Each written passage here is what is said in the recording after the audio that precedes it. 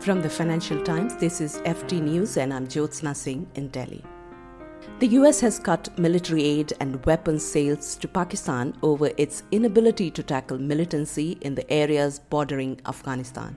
But for Islamabad, China has stepped in as a trusted ally with a range of sophisticated war technology and is now emerging as its leading arms supplier. The FT's South Asia correspondent Kiran Stacey joins me now to discuss how this may tip the strategic balance in the region. Kiran, how long has China been selling weapons to Pakistan, and how has it changed recently? Well, China's been selling weapons to Pakistan since the mid-1960s in the wake of an arms embargo that the US slapped on Islamabad in the wake of the 1965 war between Pakistan and India. So between around 1965 and 1975, the US sold almost no weapons to Pakistan, and Chinese exports suddenly from nowhere jumped up to several $100 million a year. After that, there has always been an inverse relationship between arms supplies from the US and arms supplies from China to Pakistan. So every time the US cut the taps off, Pakistan would go to China instead. But what's changed recently is that the value and the sophistication of the weapons that China is making have jumped. So China is now able to provide things that it was never able to provide in the past. One key example of this is what's known as the JF-17. This is a fighter jet that has been made jointly, actually, between China and Pakistan, but mostly developed in China. When it was first built, it was nowhere near the American equivalent, the F-16, which has formed the backbone of the Pakistan Air Force for many years. But in recent years, it's really come along, and the equipment it's now fitted out with means that the Pakistani Air Force is willing to buy these, which come in at about a third of the price, rather than the American-made F-16s. How does this fit into the broader relationship between the two countries? Both Pakistan and China have a saying about their relationship. They say it is higher than the Himalayas, deeper than the deepest sea, and sweeter than honey.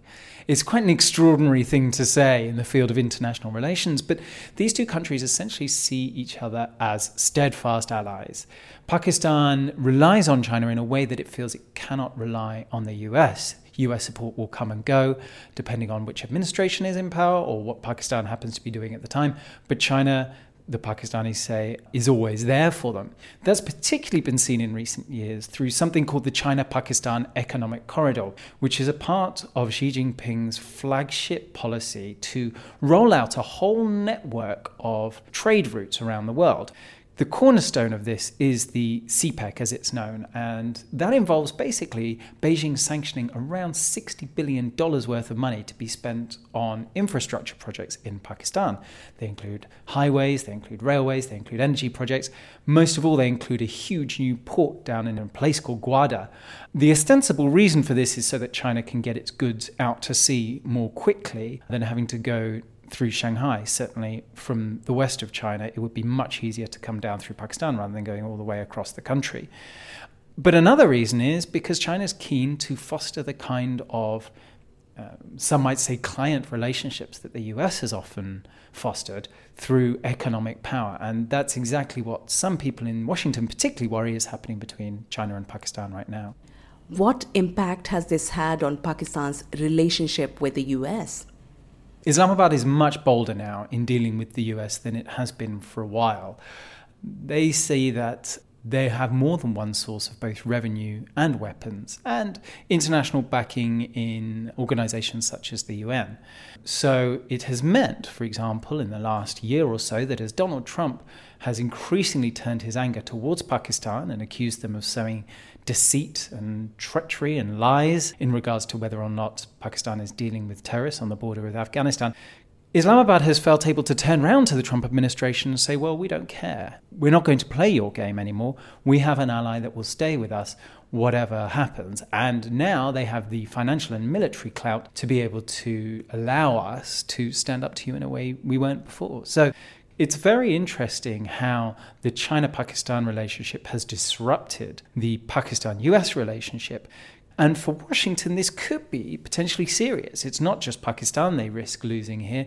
It's also Afghanistan. And at a time when Donald Trump has committed more troops into Afghanistan, he really needs the cooperation of Islamabad to be able to run supply routes into Afghanistan and try and disrupt some of the terror activity that happens across the border there. Are other countries following suit, and should the US be worried? Pakistan is not the only country to be looking elsewhere than the US for its weapons supplies. Even some of the US's most long-term allies and most long-term weapons buyers are now starting to look towards Russia to a certain extent, and definitely China. So, for example, Saudi Arabia and Turkey have both signed arms agreements with Russia. In the Philippines, Rodrigo Duterte has talked about the US not being a reliable partner, so wants to go to Russia instead. Thailand's talking about buying weapons from China. In large parts of Africa, world leaders have talked about buying weapons from China instead. And particularly from China, that has two benefits for leaders in countries like that. First of all, weapons from there are cheaper. Now, you might argue they're not as sophisticated. That's true to a certain extent. But also Chinese labor is cheaper. So you are getting better value probably for the dollar you spend. Secondly, it doesn't come with strings attached. When you buy weapons from the US, it always comes with the risk that the US will cut you off or will use those weapon supplies to try and engineer whatever world order they want. You can see that in a cynical way, or you just see it in a positive way. The US helps sow democracy and freedom through the world, partially by using the levers it has, such as its own trade links.